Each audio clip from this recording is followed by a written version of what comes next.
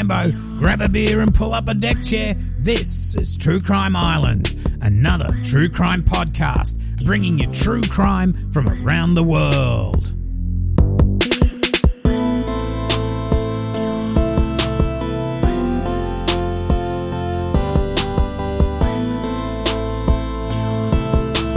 Hi, I'm your host, Tambo. Grab a beer as you do. Pull up your deck chair. This is True Crime Island, another true crime podcast. Hi, Islanders. I hope you're all well. Now, just before we get into today's case, hasn't the Gabby Petito murder become surreal? I mean, my YouTube feed has uncovered more true crime channels than I ever thought existed. So many, though, are really just clickbaiting for clout, for listeners, for followers. But there are a few out there that you might want to check out and leave the rest alone. Now, I have mentioned this before, but search for Gavin Fish. He's got a great channel, and he's not just doing it for the clout. And the other channel I always think's very respectful in the true crime space is Stephanie Harlow. So that's Harlow, Harlowe. She does a really good Halloween month as well, so you might want to check that out. Now, both these channels, as I said, will do a proper job on the case. As more info comes in, they'll update it. They research their information well, and they're very respectful to those involved, especially Gabby, her family, and their friends. Now, a lot of people have talked about the missing white girl syndrome and how those that are more marginalised or not newsworthy, they just don't get the same coverage. Well, then please maybe go to my dear friend Nina Instead's podcast, Already Gone, now where she covers those other cases. Also check out Missing in Michigan's Facebook page. For the last couple of years, I've done their annual video presentation for them. Maybe you can help out if you know something about those missing people. So there are lots of resources out there if you have a look. You've got to think also every jurisdiction I know has some sort of missing persons register. You can always just go and search that out and see if you can help in your own local area. So let's get into it. Last episode, we covered Gary Ridgway, who had 49 convictions and confessed to 20 or so more murders, because those he chose to murder were the most vulnerable in society: the streetwalkers, drug users, the runaways, those that when and if they were reported missing, if they were at all reported missing at all, their cases just seemed to fade away. Well, tonight we have a perpetrator in the same vein, someone who would amass double Ridgway's body count. Now, it's Samuel Little, and he was killing those he knew no one in the general population would hear about in the news or no one would notice missing. Interestingly, one of Little's Jane Doe victims was identified just the other day, but we'll get to that later. Okay, so my references tonight are the Tallahassee Democrat, the News Star, biography.com, oxygen.com, apnews.com, Kiro, that's KIRO7, the New York Times, Washington Post, the Sun Herald of Mississippi, and FBI Files Plus Court Records. Okay, so let's get straight into it. Now, Samuel Little, also known some places as Samuel McDowell, he was born on June the 7th, 1940, with Little saying that his mother was a teenage prostitute and abandoned him to be raised by his granny in Lorain, Ohio. In fact, it's believed he was born while his mother was in jail. Now, I know this is a thing with what you call people. Now, if someone has stated the word prostitute, I will tend to use the word prostitute. If sex worker isn't the word to use either, I may use a lady that walks the street for money, from that Roxanne song by Police, to try and be as respectful as I can and put it in its own place. Like I said, I don't consider someone whose pimp drugs them out and forces them out onto the street to get money for him as a sex worker. That's more a slave than a sex worker. So just bear with me, because it'll be mixed up in and out of here, and I hope you understand. Please email me if you've got any views on that as well. Okay, So, Little, he didn't do well at school and eventually he dropped out. He began his criminal career with theft and he ended up in juvie. Now, as we know, getting thrown in juvie, especially years ago, is probably the worst place to put young potential criminals. But I guess what else are you going to do with these repeat offenders? Now, by the 50s, Little roamed the country. Offences for fraud and driving under the influence were just some of the lesser crimes he committed. But his stealing escalated to assault, armed robbery, and he was now raping, or at least attempting to rape women as well. A dark, violent streak was emerging as Little committed his crimes.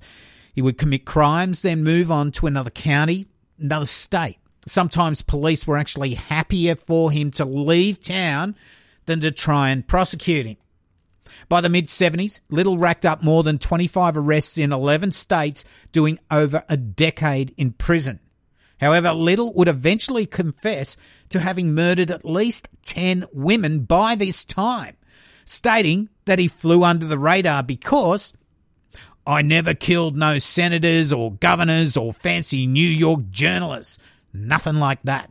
I stayed in the ghettos. Now, this is so true. If Gabby and Laundry had been strung out meth users living in a crack house, we would never have heard of her going missing. Now, it's pretty 100% true. In 1976, at Sunset Hills, St. Louis County, drug user Pamela K. Smith ran to a house half naked with her hands bound behind her back. Banging on the door for help, she told police when they came, it wasn't the police station, it was a house, they called the cops. That man had picked her up, choked her, then beaten and raped her before she escaped. Little was picked up for this, but told police that she was lying and that he only beat her. Now, he would be convicted of assault with the intent to rape. Now, for that assault, he was only sentenced to 3 months in county jail. That's right. I think you'll find a theme with Samuel Little in these tiny little sentences. Anyway, Little would be picked up for the murder of 22-year-old Melinda Rose Lepre in 1982. Melinda had been missing since September the 16th, and witnesses told investigators that they'd seen her get into Little's car, never to be seen alive again. Now, her body was found by a man mowing in the cemetery at Oak Street and US 90 in Gordia, Mississippi on October the 4th. You can Google that address. She'd been beaten, raped and strangled to death and just dumped naked at the cemetery.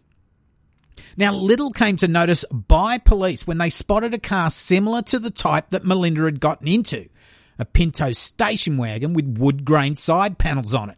I mean, that wouldn't be hard to spot. Little had been on a crime spree with his girlfriend, Aurelia Dorsey, and another unnamed guy. Now, the unnamed guy was unnamed in the documents I got because he was actually providing evidence. Now, they'd been on a shoplifting spree. They were selling stuff from the back of their car. Now, Little would be investigated for Melinda's murder. However, the grand jury failed to indict him because the witnesses were deemed to be untrustworthy. You know why? Because they were sex workers who told police they'd been beaten and strangled by Little in the same manner. However, Little at the time had been indicted in Florida for the another murder of 26-year-old mentally challenged woman Patricia Ann Mount. So the cops sort of thought, well, let's just extradite him. He'll get sorted out over there. He was extradited and he faced trial. Now, he would be acquitted of Patricia's murder in January of 1984 because the witnesses who saw Little with her at the bar, that on the night she was murdered, they were deemed untrustworthy by the jury as they'd all been drinking. Jesus.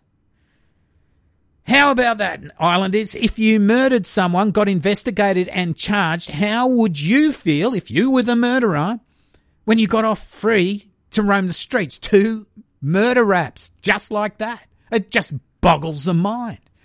But I suppose for Little at this stage, he'd murdered so many women and had gotten away with it at this stage. He's already murdered a stag of women, this was just a normal part of life. To be actually investigated for the murders and to get away with it was, the investigation part was more of a nuisance to him than anything else.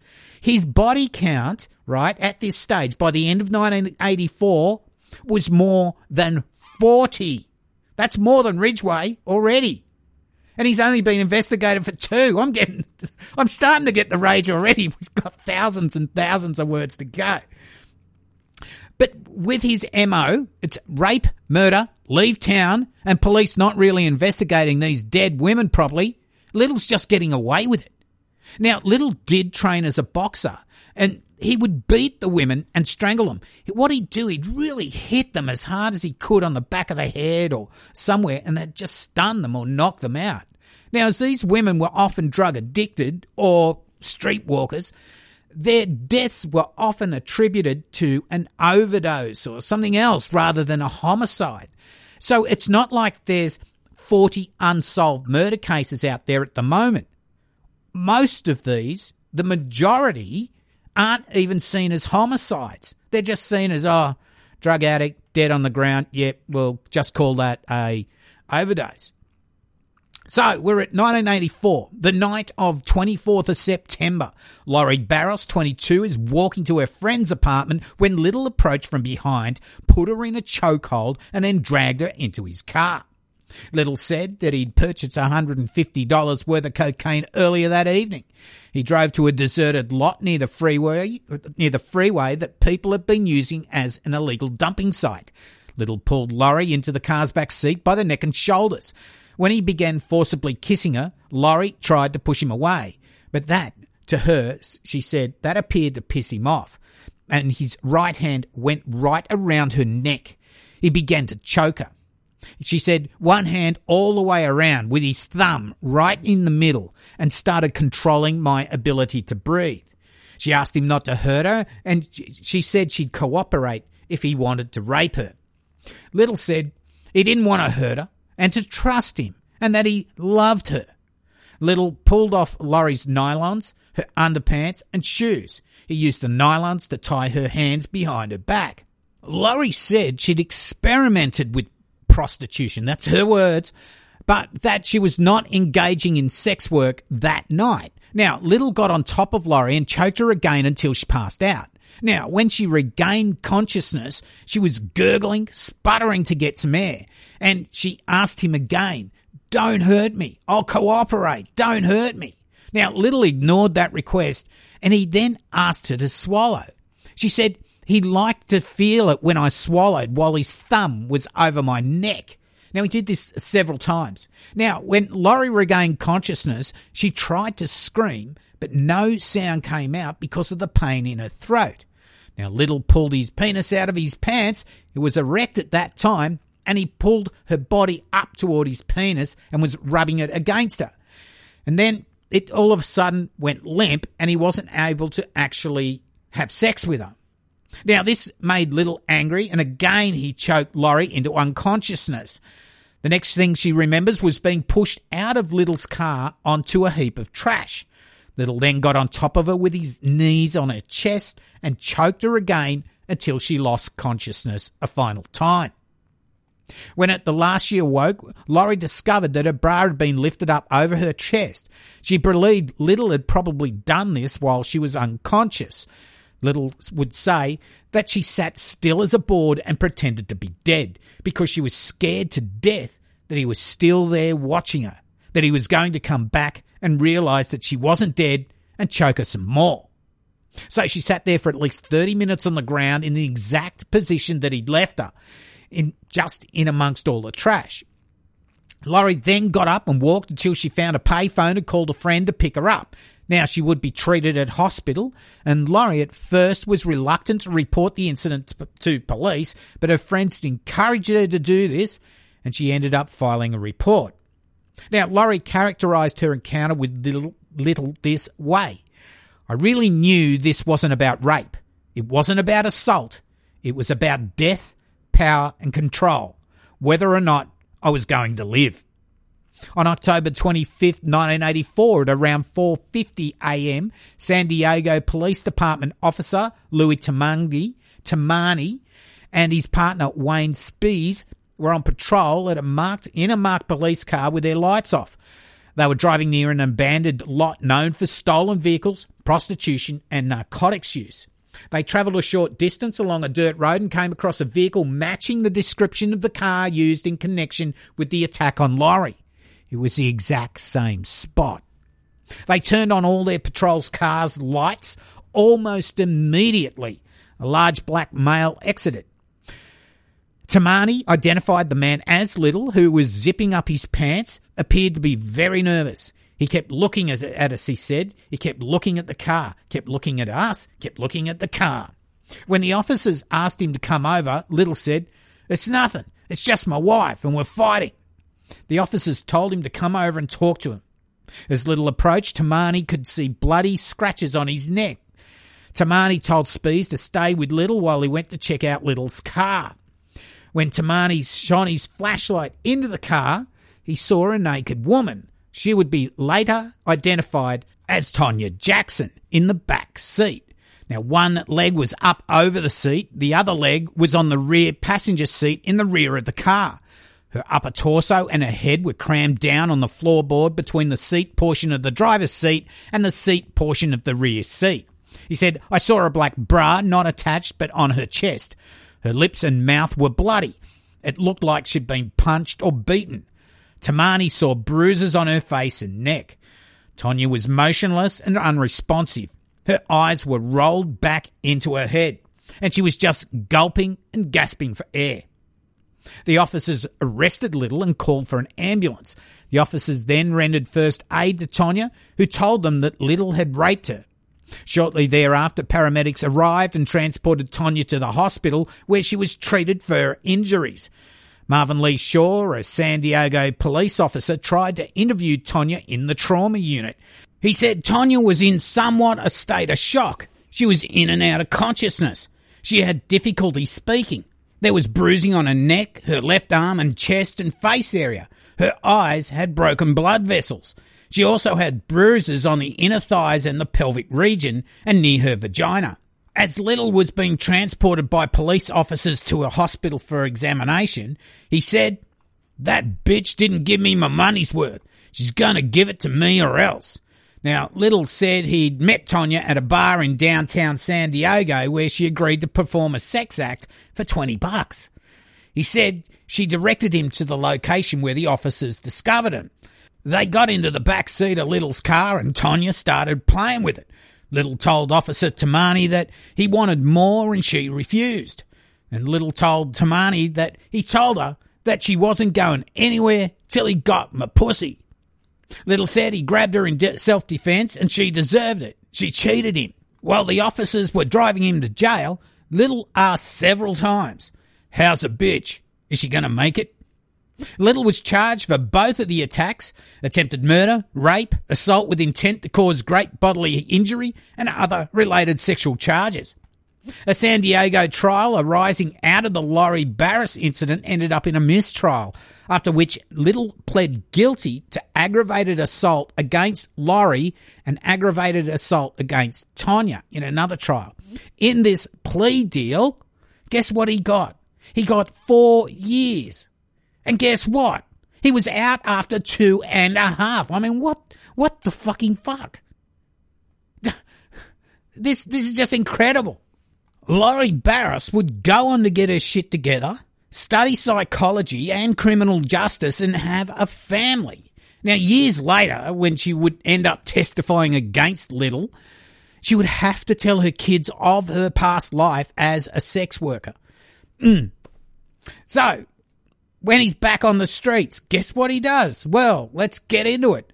Well, fast forward now to, this is a couple of years, to 1987, and it'll be the murder of Carol Linda Alford. You may see her name as Linda Alford or Carol Alford or Alford.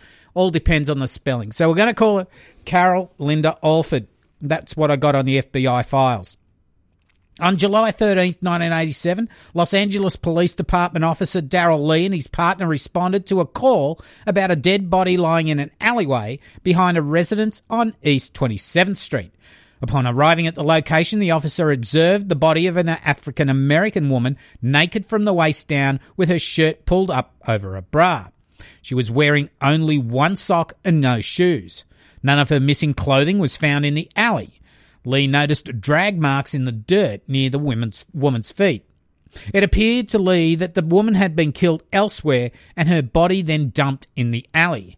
The dead woman was later identified as Linda Alford by her daughter. The autopsy revealed that the cause of death was asphyxia as a result of manual strangulation. Alford had sustained multiple bruises near her jawline, hemorrhages in and around her eyes, and scratches and abrasions to her neck, some of which were caused by fingernails. Hemorrhaging beneath her scalp and temporal area was characteristic of a blunt injury, a blow or a bump to the head, and was consistent with Alford having been punched in the head. The autopsy revealed hemorrhaging to Alford's voice box and hyoid bone. All of these injuries had been caused prior to death, and a toxicology report showed that she had consumed alcohol and cocaine prior to her death. Now, a month later, Audrey Nelson is murdered and her body is found just a couple of miles away from Carroll's. On August the 14th, 1989, former Los Angeles Police Department Detective Richard Santiago and his partner responded to a call about a homicide at a parking lot behind a nightclub and restaurant located in 2019 East 7th Street. Inside a dumpster, they found the body of a Caucasian woman naked from the waist down with her sweatshirt pulled up around her shoulders. The back of her body had dirt and her upper shoulder had some drag marks. A search of the vicinity recovered no identification, clothing, or any other personal belongings associated with the victim, who was later identified as Audrey Nelson. Crime scene photographs showed drag marks on Nelson's back, buttocks, and heels. Detective Santiago opined that Nelson had definitely been murdered elsewhere and her body subsequently dumped at the scene. A medical examiner who performed the autopsy, Dr. Eugene Carpenter, concluded that the cause of death was strangulation. Nelson had suffered a significant bruising around the front of her neck, which include fractures to the thyroid cartilage and hyoid bone, severe hemorrhaging to the throat muscles, and fingernail marks on the right side of her throat. The amount of force required to sustain such injuries was considerable, and the strangulation appeared to have been done by hand. Injuries throughout her body revealed pre-death blunt force trauma consistent with having been punched repeatedly in the head. She suffered severe bruising underneath her skin. Now, this bruising extended to her chest muscles, stomach, and abdomen. In addition, the hard bone of her spine was crushed during a blow to the upper central abdomen, with deep bruising to the stomach itself, was a sign of a considerable force. Now, abrasion on her back, abdomen, sides, knees and thighs were characteristic of road burns, that is, having been dragged across a hard surface probably prior to death. A toxicology report revealed the presence of cocaine in her blood, which probably most of the population had it as well. Carpenter said, "These signs of force are the greatest that I've seen in a 27-year practice in a county that has its share of strangulation cases. This stands out because of the amount of hemorrhage at the throat, the fractures, and the fact that there's no petechial hemorrhages, which is a sign that even the arteries were occluded, not just the veins, which is the usual course of events." Carpenter also testified that there's a special injury to the front part of the neck. This is a patent injury. He explained that it was an injury consisting of abrasions, but it has a pattern to it, so it's consistent with maybe a belt buckle or brass ring in a strap or something like that. It's non-specific, but it's got structure, and so it was measured just in case there would be some sort of comparison later. Then just 3 weeks after Audrey's murder, Guadalupe Apodaca would be found dead just a mile from where Carol was found and not far from where Audrey was found. On September the 3rd, 1989, Los Angeles Police Department officer Jesse Soltero responded to a call about a homicide at an abandoned auto repair shop at 4316 South Ascot Avenue, where a body had been discovered. The body was naked from the waist down and lay in the interior of the garage area among debris. There was a white shoe near the body, but no other clothing or identification at the scene. Officer Soltero observed bruises on the dead woman's neck and abrasions on her buttocks. The victim was subsequently identified as Guadalupe Apodaca. The medical examiner, Christopher Rogers, determined that Apodaca died as a result of manual strangulation. She had sustained abrasions and bruising to her neck and around her throat, fractures to her larynx and hyoid bone, tiny points of bleeding on the eyelids and whites of her eyes, bruises around her eyes and nose, and laceration on her lower lip. These injuries were consistent with significant pressure having been applied to her neck. Bruising on her tongue suggested that Apodaca had bitten down on it while suffering a seizure during the strangulation process. Abrasions on her neck had curvatures characteristic of fingernail marks. Bruising on her chest was consistent with someone having kneeled there while strangling her. Bruises and abrasions on her right leg and around her knees were consistent with her body having been dragged prior to death. Bruises to Apodaca's forehead and around her eyes were consistent with blunt force trauma having been inflicted on her face and head. She'd likely suffered a sexual assault as well, based on evidence in those areas. A toxicology test revealed the presence of cocaine and alcohol in her blood. Rogers testified that he'd also reviewed the autopsy reports from the Nelson and Alford deaths, and he noted the following similarities. In each case, the deceased person was a woman of a particular age between 35 and 46. They'd all been strangled manually. They all had blunt trauma in addition to the strangulation. Each of them was nude from the waist down when they were originally found. The decedents were all found in south central Los Angeles. Like I said, they were all in the same small area. They all had cocaine in their blood. Like I said, I think most people in Los Angeles at those times had cocaine in their blood, and 2 of them had alcohol, which again, I'm sure most people were drinking most nights.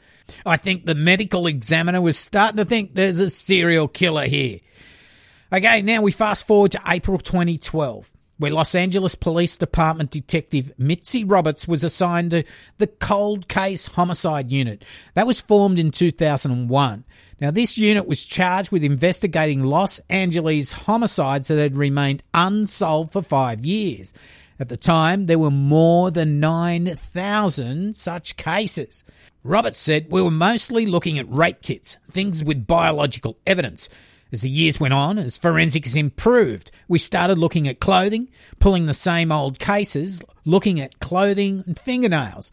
And like she said, it's still an evolving science, and they can start to look at other things as everything improves. Roberts noticed, though, that similarities between the Alford, Nelson and Apodaca killings, they all appeared to be what she would classify as body dumps. They were all partially clothed, most of them on having clothing from only the waist up. They were all women. They were all very close to each other as far as the crime scenes or where the bodies were located. The cause of death was manual strangulation. They all appeared to have suffered some sort of beating, and the bodies had all been found within a 5-mile radius of each other. Alford and Apodaca's body had been discovered just a mile and a half from each other. In April 2012, Roberts began to conduct a background investigation of Little.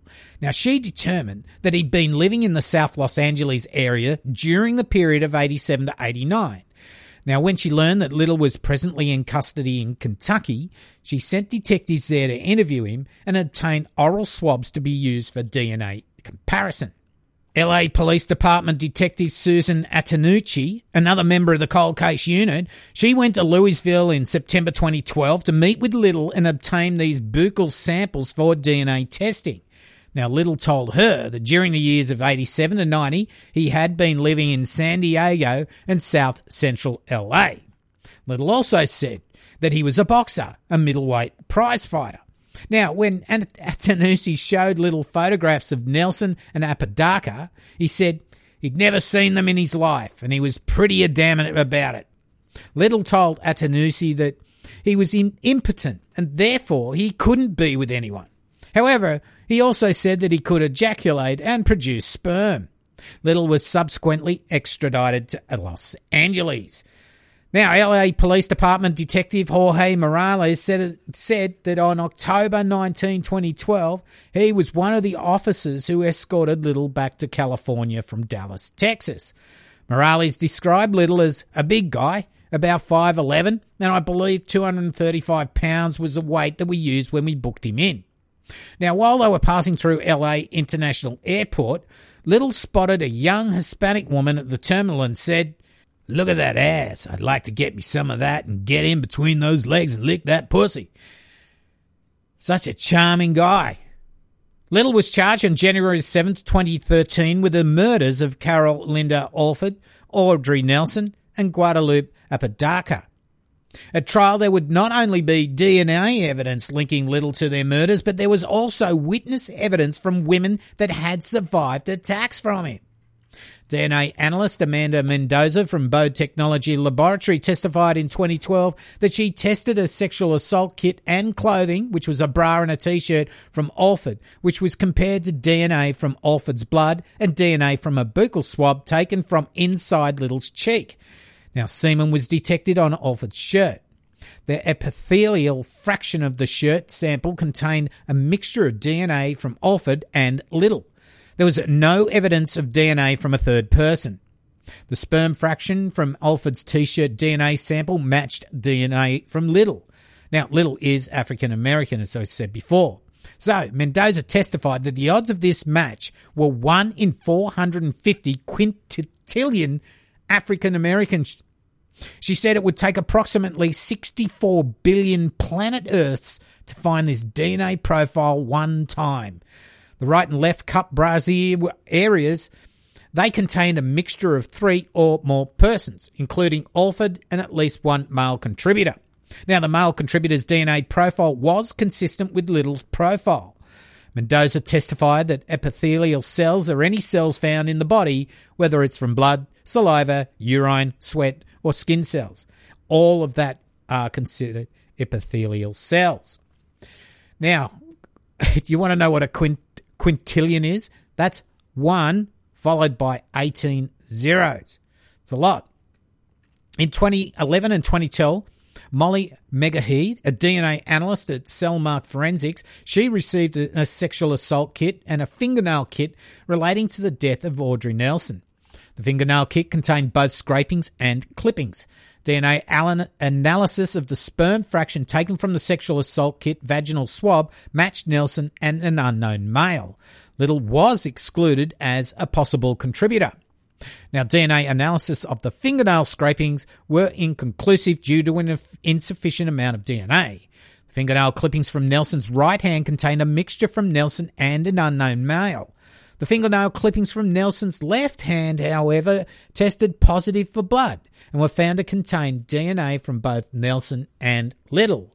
Again, the odds of this male DNA being someone else other than Little were 1 in 58.68 quadrillion. Now, a quadrillion is a 1 followed by 15 zeros. Jennifer Sampson, a DNA analyst at Bode Technology, testified that Little's profile matched the major contributor to the DNA found on 2 shirt cuttings taken from Apodaca's body. The probability of these matches in the United States African American population was respectively 1 in 1.6 quadrillion and 1 in 450 quintillion. As I said before, there were witnesses that survived being attacked by Little. They also testified at his trial. There was Hilda Nelson. Hilda testified that on 31st of July 1980, she was living in Carver Village, a housing project in Pascagoula, Mississippi.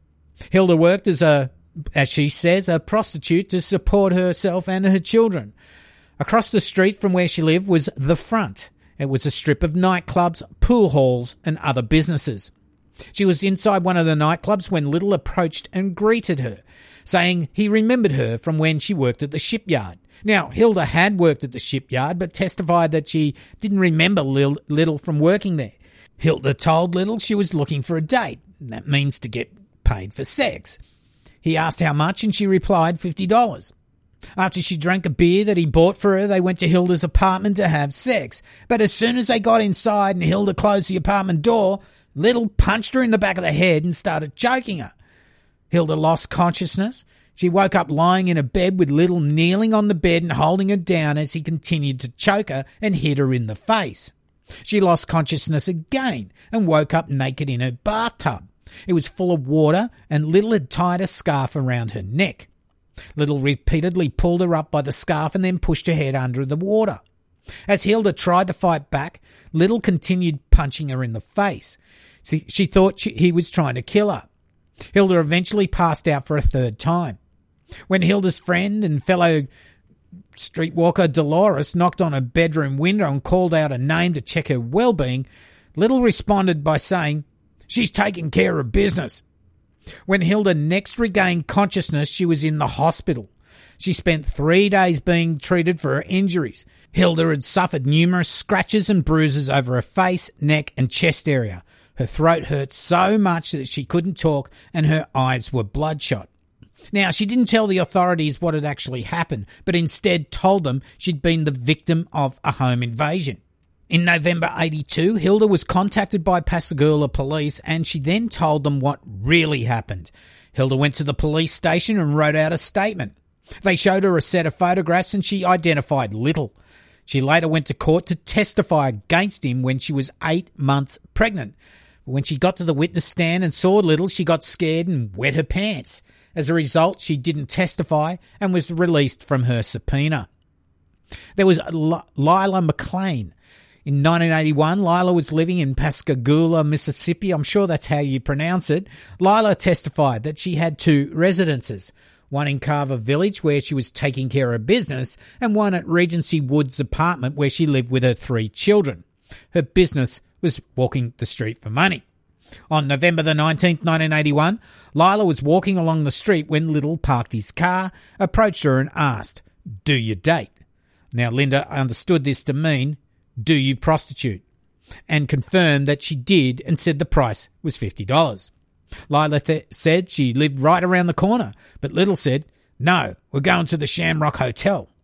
They got into his car, but when Lila told Little to turn around because he'd driven past the hotel, Little replied, "I don't need to turn around for what I want to do to you."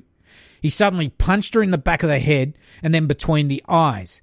He stopped the car, continued punching her, and then began choking the life out of her. Lila tried to defend herself by scratching, kicking, and biting him. Lila managed to escape from the car a few times, but Little caught her each time and threw her back inside. Lila testified, "This man was so quick he could catch me before I could get from here to here, from the station wagon and drag me back.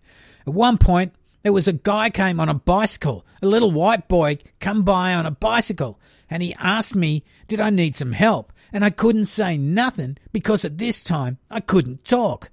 Finally, Lila managed to climb through a small window at the back of Little's car and escape by running through highway traffic, just going through the traffic, wearing just a pair of shorts. Now, ultimately, someone took her to the hospital. Now, she said the police never came to the hospital to interview her, and at that time, she didn't go to the police either. In 1982, Pascagoula police officers took her to the station and questioned her about this incident. She told them she'd been attacked by Little and identified him in a photo array. She subsequently went with Hilda to a court hearing, but they, as she says, didn't get a chance to talk to anyone because Hilda urinated all over herself. When Hilda left the court, Lila walked home with her. When they told Hilda to go, I left with her because I felt like they weren't going to do nothing. No way. Now, Little didn't testify in his own defence in this trial. Little would be convicted by the jury of 3 counts of first-degree murder with a multiple murder special circumstance. The trial court sentenced him to 3 consecutive terms of life without the possibility of parole. But that's not the end of it. Many more cases, including the Melinda Lapre murder from 1982 in Pascagoula, Mississippi, that the grand jury failed to indict him on, well, they started looking at that as well. But then Little, he started confessing to multiple murders that he said he had committed since the early 70s. One of these murders was the 1995 murder of Denise Christie Brothers in Odessa, Texas. Little pleaded guilty to the murder of Denise and received another life sentence, his fourth. Now, Little would be indicted on several more murders, but bizarrely he ended up confessing, and get this, to a total of 93 murders, one of which another guy was doing time for.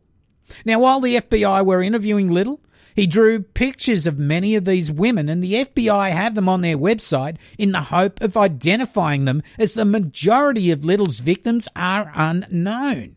Now, please check out the site. You never know. You might be able to identify one of his victims. Little died on December 30, 2020 in a Los Angeles County area hospital. He was 80 years old. Now, just the other day in late September, another of Little's believed victims was identified. So this is just a few weeks ago. On December the 27th, 1977, Mississippi hunters stumbled upon the skeletal remains of a woman who became known as Escatawpa Jane Doe. Jackson County authorities have used DNA and genetic genealogy to identify the slain woman as Clara Birdlong. Clara, who was 44 in 77, is believed to be one of Samuel Little's victims. So, Islanders, what do you think of this case? Little seemed to be able to either get out of charges or get very little sentences at the start. Nothing stopped him murdering women, but as I said before, if he was murdering 22-year-old white college girls, I'm sure he would have been locked away decades before he got his life sentences. What is amazing is that so many of the murders he confessed to were put down as drug overdoses. They weren't even considered murders, as the victims were drug addicted or they walked a street. I suppose for police it's an easy way to close off a case. No one's really going to care. Just like Gary Ridgway, the Green River serial killer from last episode. Little knew if he preyed on streetwalkers or drug addicts, runaways, he stood a very high chance of getting away with his crimes. He also moved from state to state, as he also knew that different police departments would be investigating the crimes and linking them would be almost impossible. But DNA technology caught up with him in the end, and karma came around and bit him. Still, he was 72 when he was finally arrested, so he basically got away with murder. That's it for this week, Islanders. Another crazy case. Just this guy seems to just kill women and just get away with it. Like Ridgway, it's just they almost expect to get away with it, and they're doing nothing special. They're not like the Dexter. I always bring up Dexter, putting up kill rooms and all this sort of stuff. They're not doing any of that. They're just going out, picking someone up off the street and killing him. Do it again the next week, whenever they want. Absolutely amazing. Anyway, that's the end of this episode. I'd like to thank my Patreons past and present for keeping the island's lights on. Special thanks to all my patrons. Thank you so much. Especially the recent ones. I'm not sure if I mentioned Fen the Goblin last week. What a great name. Xander Grace Lillian McLeod. I think you gave me a PayPal the other week as well. Shamita Singh, Holly and Rick Smith, they upped their pledge. And the long-time lovely listener, Libby Loudell, Boomvagalunga. If you'd like to throw $1 my way, please check out patreon.com/True Crime Island. Or if you just want to shout me a beer, you can donate to paypal.me/True Crime Island. Free beer is always nice after the dumpster diving into these cases. And so much thanks to Richard Nickel, who shouted me some beer this week via PayPal. Boomfuckalunga, Richard. Here's some. I'm just going to take a swig now. My throat is so dry. But can I just ask that you take the time to share the podcast with your friends, or even in groups on Facebook, whatever. The Island is one of the few truly independent true crime podcasts out there, and commercial free. Now, because of the straight up nature of how I bring the show to you, this doesn't go well for Apple algorithms and such, so I do rely on your help in getting the word out there. Best of all, it's free of charge to help the island out. You can go to my website, truecrimeisland.com, where you can stream each episode. If you don't even want to use that iTunes or your pod player, just go straight to my website. You can download it even for later. I've got links to some merch, social media, all that sort of stuff as well. If you want to get in touch with me, you can email me. That's always the best way, especially if you've got any cases or links you want to give me. If you send me an email, they're all in one spot. They're not in some messenger thing, whatever. Well, that's about it. I've been your host, Cambo. You've been listening to True Crime Island, and as I always say, don't forget to delete your browser history. Good night. Fuck along, guys.